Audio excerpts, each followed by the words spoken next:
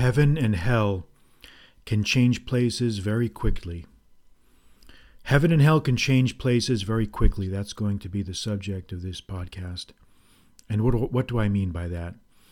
What I mean is that there are many times in life when you can think that everything is going well, that things are great, that you're in some sort of secular heaven, and then all of a sudden, the ice melts right underneath your feet, and you find yourself falling through it.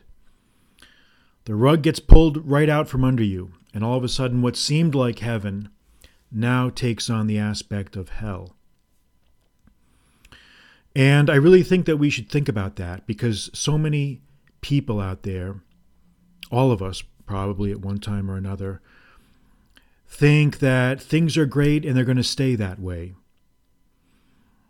But in life, we know that it really doesn't work out that way. Whenever someone has enjoyed a long string of good luck, the laws of fate and fortune always say that a price for that is going to be paid. Sooner or later, your luck is going to run out. And the universe has a way of balancing out. So while you may have enjoyed an extended run of good fortune, that's going to be balanced out by an extended run of bad fortune. And I wish it wasn't that way. But as you go through life, I think you'll find out that there's a lot of truth to this. A lot of truth. Heaven and hell can change places very, very quickly. There are people out there who seem to have everything. They've got money, they've got a nice family, they've got a nice house, a nice job. And then all of a sudden, one day something happens. And then maybe something follows from that original happening. And then something follows from that. And pretty soon, this person who seemed to have everything is suddenly trapped in a downward spiral. And then the person finds themselves hitting rock bottom in hell. And these things really do happen in life. And I think that that's something that we really should reflect on. It's also possible, although it doesn't seem in my experience to be something that is observed very often, that someone can be in hell and then suddenly his good luck, his good fortune can change for the better. And he pulls himself out of it. He claws his way out of the abyss.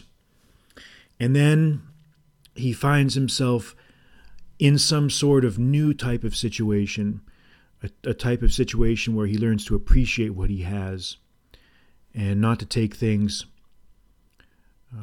as given. He learns to become more appreciative of the humbler things in life.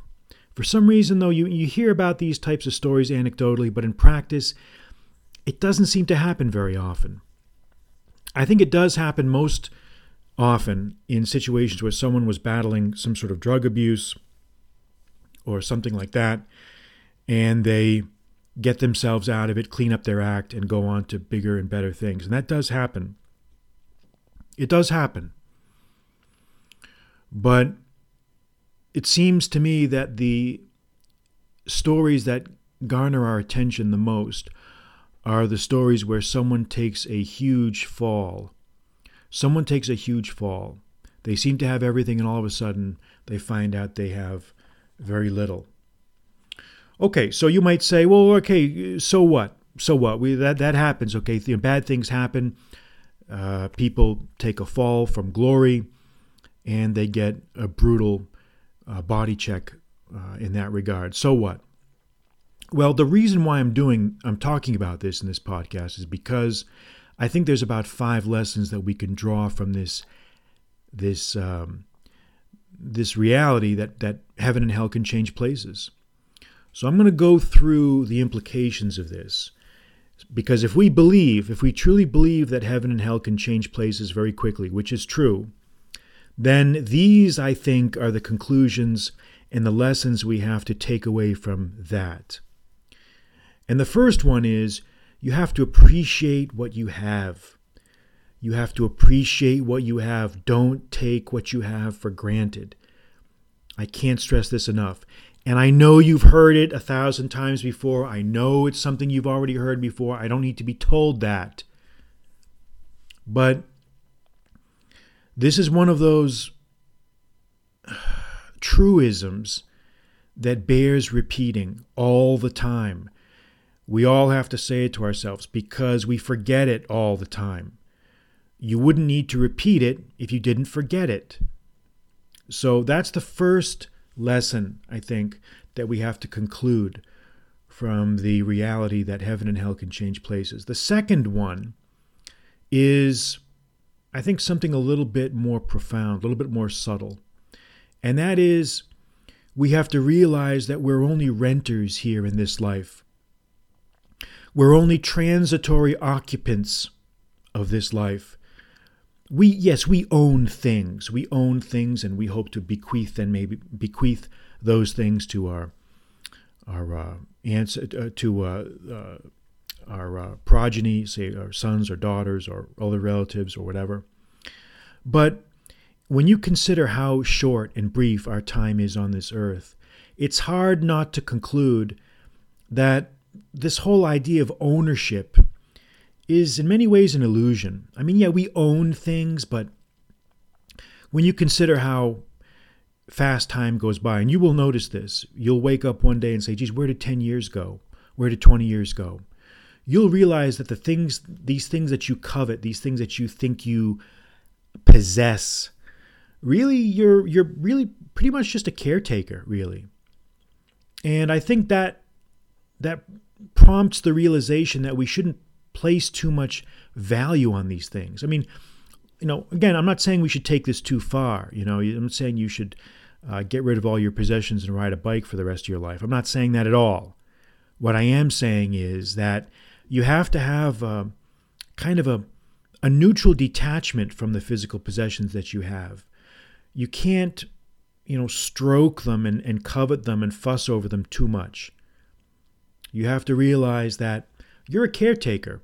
You're like a curator of a museum, or you're a zookeeper, and you're there to keep the animals healthy and happy.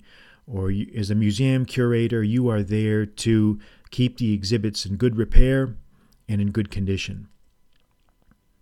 All right, so the third conclusion, I think, is we should have compassion for those who are less fortunate. If we know that heaven and hell can change places very, very quickly, that causes us to understand that we could be the guy in hell. You should always say to yourself, always say to yourself, there, but for the grace of God go I. That could be me. That could have been me. And it could have been you. It could be you. And whenever you see someone who's less fortunate, a chill should come over you. You should say to yourself, wow, that might have been me. Maybe just but for a few bad turns and bad twists, and I could have been in that situation. So we should never think of ourselves too superior to others. We should never think that way, because we could be the down and outer. We could be the one in a bad situation, and we should never gloat. You should never rub someone's nose in your good fortune. You should never rub other people's noses in the things that you have or the things you enjoy, because it's cruel, and you'll pay a price for that. Fate will punish you for your cruelty, for your arrogance. So don't do that. Don't ever do that. Have compassion for those who have fallen on hard times. Now, the fourth thing is going to be tied to these previous three, and that is, don't put too much faith in the permanence of things. Things have a tendency to seem permanent, and when you're going through good times, there's a tendency to think that they're always going to last forever. They're always going to be there. There's always going to be a fresh bowl of, whatever, snacks available to you. There's always going to be wine in the wine cellar. There's always going to be beer in the keg. The cupboard is always going to be full. And it just ain't so, because things are not as permanent as they appear. What seemed so permanent with the passage of time can appear so transitory. And this is a lesson, this is an appreciation that you don't really get until you've have a number of decades behind you. You really have to be, I think, have to be in advanced, I don't want to say advanced age, but definitely over 30. You've got to be preferably 40 or 50 to really appreciate this, because things have a way of coming and going. And when things are good, there's a tendency to think that they're always going to be good. On the other hand, the converse of that is that, the worm can turn also for a person who has fallen on bad times. So you have to stay with it. That's why you have to stick with it. You have to keep fighting. Because even if you're in a pile of shit, if you're in hell, there's a way to fight your way out of it. And you can do it. It's not easy, but you can do it. And you have to know that if you keep putting one foot in front of the other, if you keep persevering, if you keep fighting, if you keep staying in the game, if you stay in the game, sooner or later, your luck will change, most likely. Sooner or later, your luck will change. All right, and the final and fifth conclusion I think we can draw from these lessons is that there are limits to what we can control. There are limits to what we can control. If it is true, and I think it is, that heaven and hell can change places very quickly, then we should realize and understand that we can't control everything. No matter how fanatically we try to impose our will on events, they are always going to take on a life of their own. And there's only so much you can do.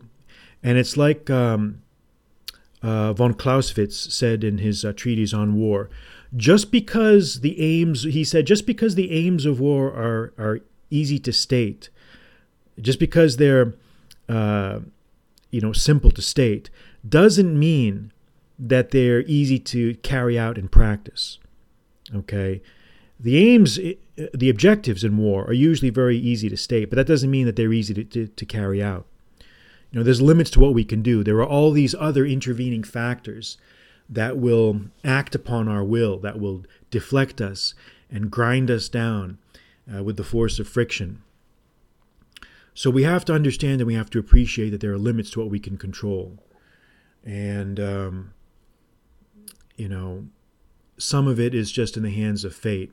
Now, again, that doesn't mean that you should just adopt a fatalistic attitude and not try to make efforts. I'm not saying that at all. But what I am saying is that within that boundary of efforts, there are limits. There are limits. But you're never going to know what those limits are until you try. So it doesn't give you the excuse to cop out and to just drop your pack. So those are the 5 conclusions I think we can draw from this observation that we're making tonight, which is that heaven and hell can change places very, very quickly. All right, that'll be all for now. I'm Quintus Curtius. Good night.